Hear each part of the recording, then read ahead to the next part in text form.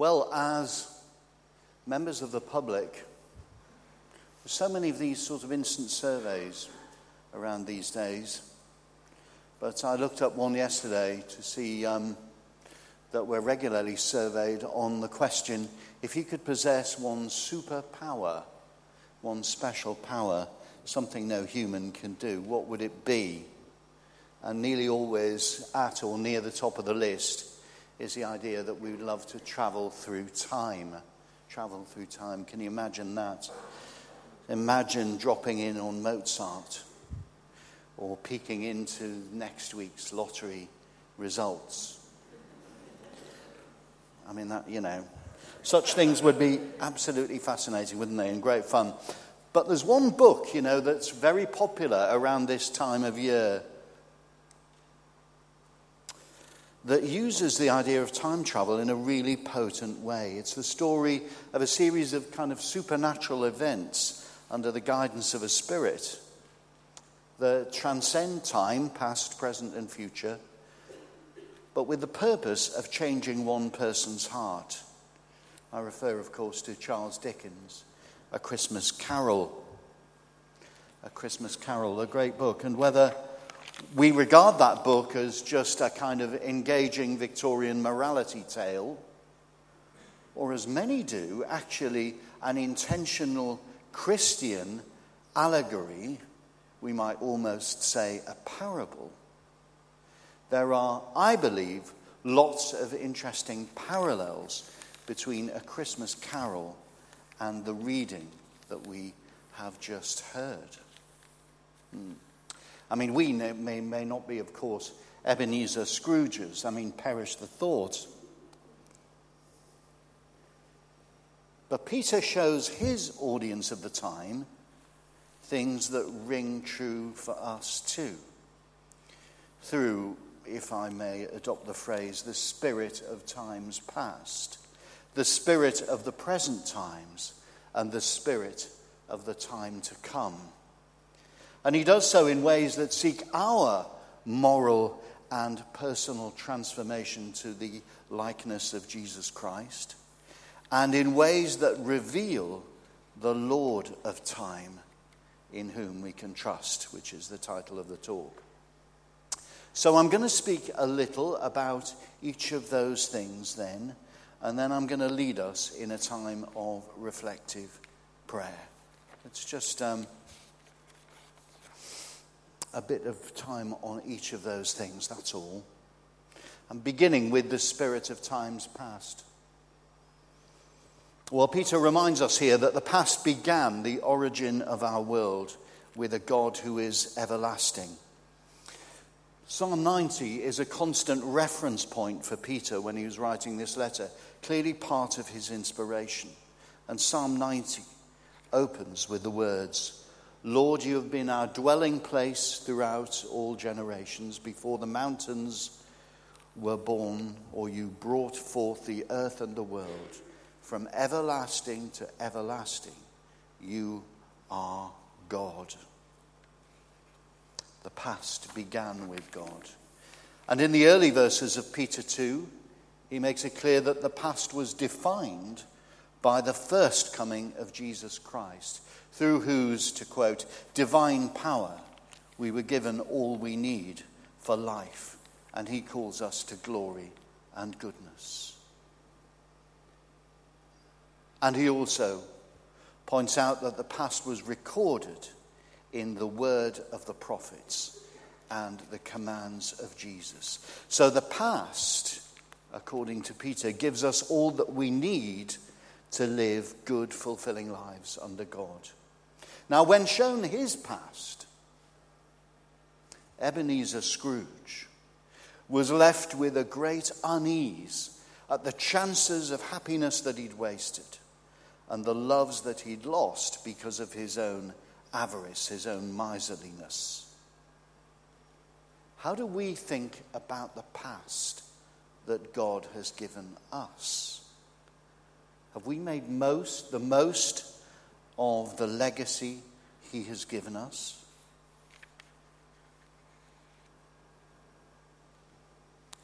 The spirit of the present times. Here Peter condemns present voices, scoffers he calls them, who challenge God's lordship of time. In the present, their denial of God's rule allows them to do whatever they want and pursue their own evil desires. They don't acknowledge God's rule. It gives them a freedom merely to please themselves. And living only in the present, they see no second coming. Where is this coming he promised, they ask. Everything just carries on as it always has.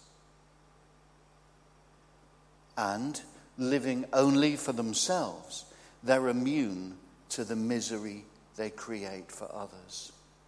You know, when Ebenezer Scrooge was shown the impact of his selfish desires on others and was exposed to the hardship, ignorance, and want that he was indirectly creating in others, he's filled with a kind of guilty foreboding.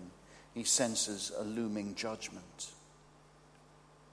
What does the notion of the second coming create in us? An indifference because we've gone 2,000 years and it hasn't happened yet. A foreboding that we too might be judged unfavorably, or an expectancy at being united with Jesus in love. And how might we reflect on our present lives and our impact on others? The spirit of times yet to come. Yet to come is the fire reserved for the day of judgment and the destruction of all that is not godly. Yet to come is the new heaven and the new earth, a home of righteousness on the day of God. And yet to come is salvation for all those on whom God patiently waits. He waits for us to come to him. When Ebenezer Scrooge was presented with the vision of an unmourned, unloved dead man, he finally saw himself as he was projected to be and is forced to confront and, yes, judge his own life's work as ultimately having been destructive. And he implores the Spirit to alter his fate and renounces his mean-spiritedness and honors the spirit of Christmas. And we are left in famous pictures of Scrooge as an unleashed figure of joy, of new generosity, of love shared, of reconciliation and adoption. Those are the themes. Is that kind of salvation something we too seek, or something that we found? But you know, Peter does more than those things that I've mentioned. He does more than show humanity through the mirror of time, past, present, and future. And he shows us more than even Charles Dickens attempts to. Because he reveals the spirit and therefore the character and hallmarks of God. Through Peter's writing, he shows us a God who is the creator and shaper of the physical universe, the great architect of the heavenly and the earthly.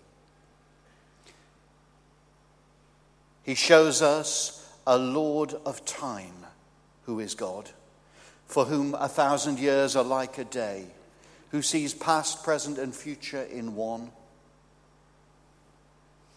He shows us a God who yearns for our well-being, to share in the purity, the morality, and holiness of his original design.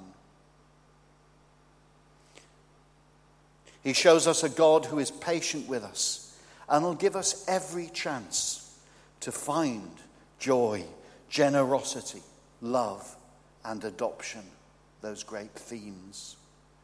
A God in whom we can trust, we're shown.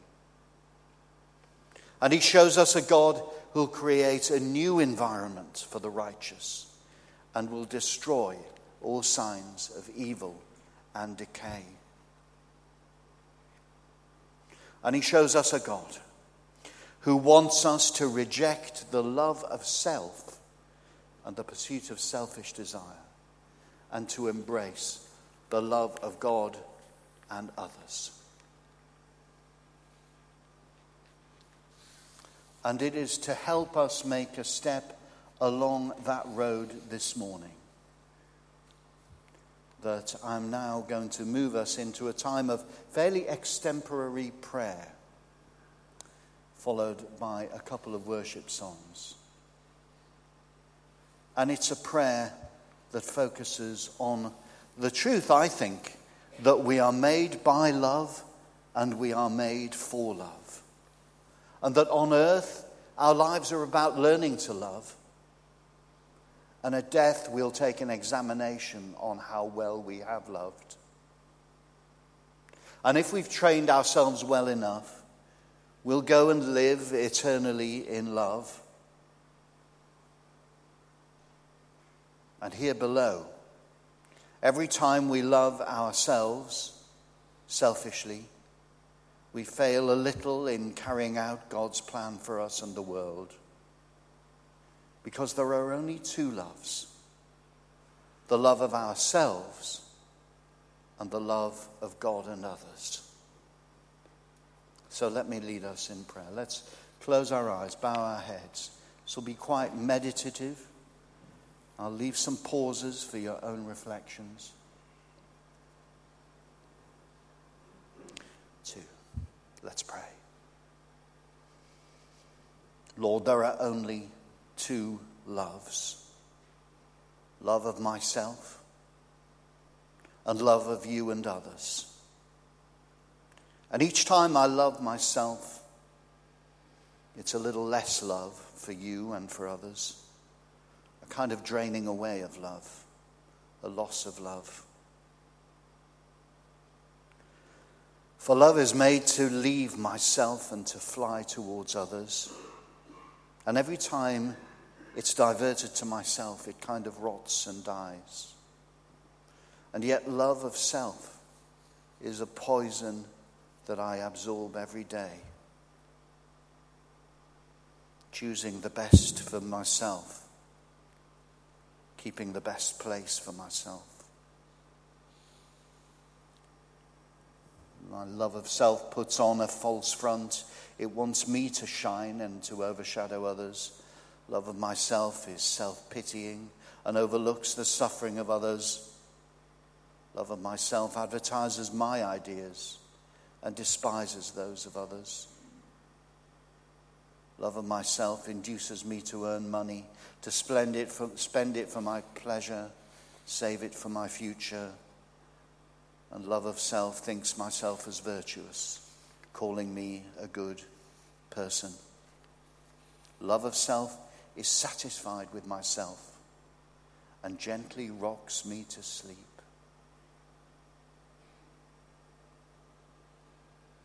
What's more serious, Lord, is that the love of self is a kind of stolen love. It was meant for others.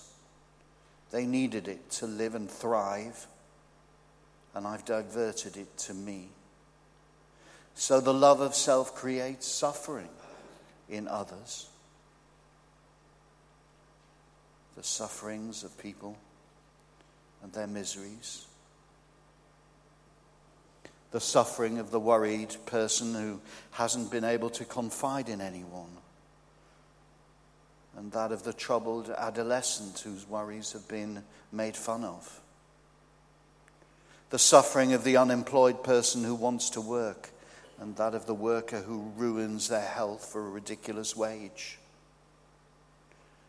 The suffering of the parents who have to pile their family into a single room next to an empty house. And that of the mother whose children are hungry while the remains of someone's party are thrown in the bin.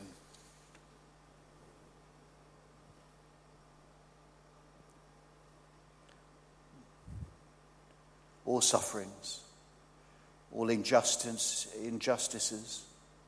humiliations, griefs, hates, all are a kind of unappeased hunger, a hunger for love.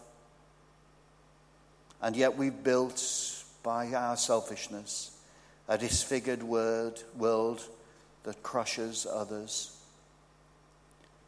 So many on earth spend their time feeding self-love, while around them others with outstretched arms die of hunger.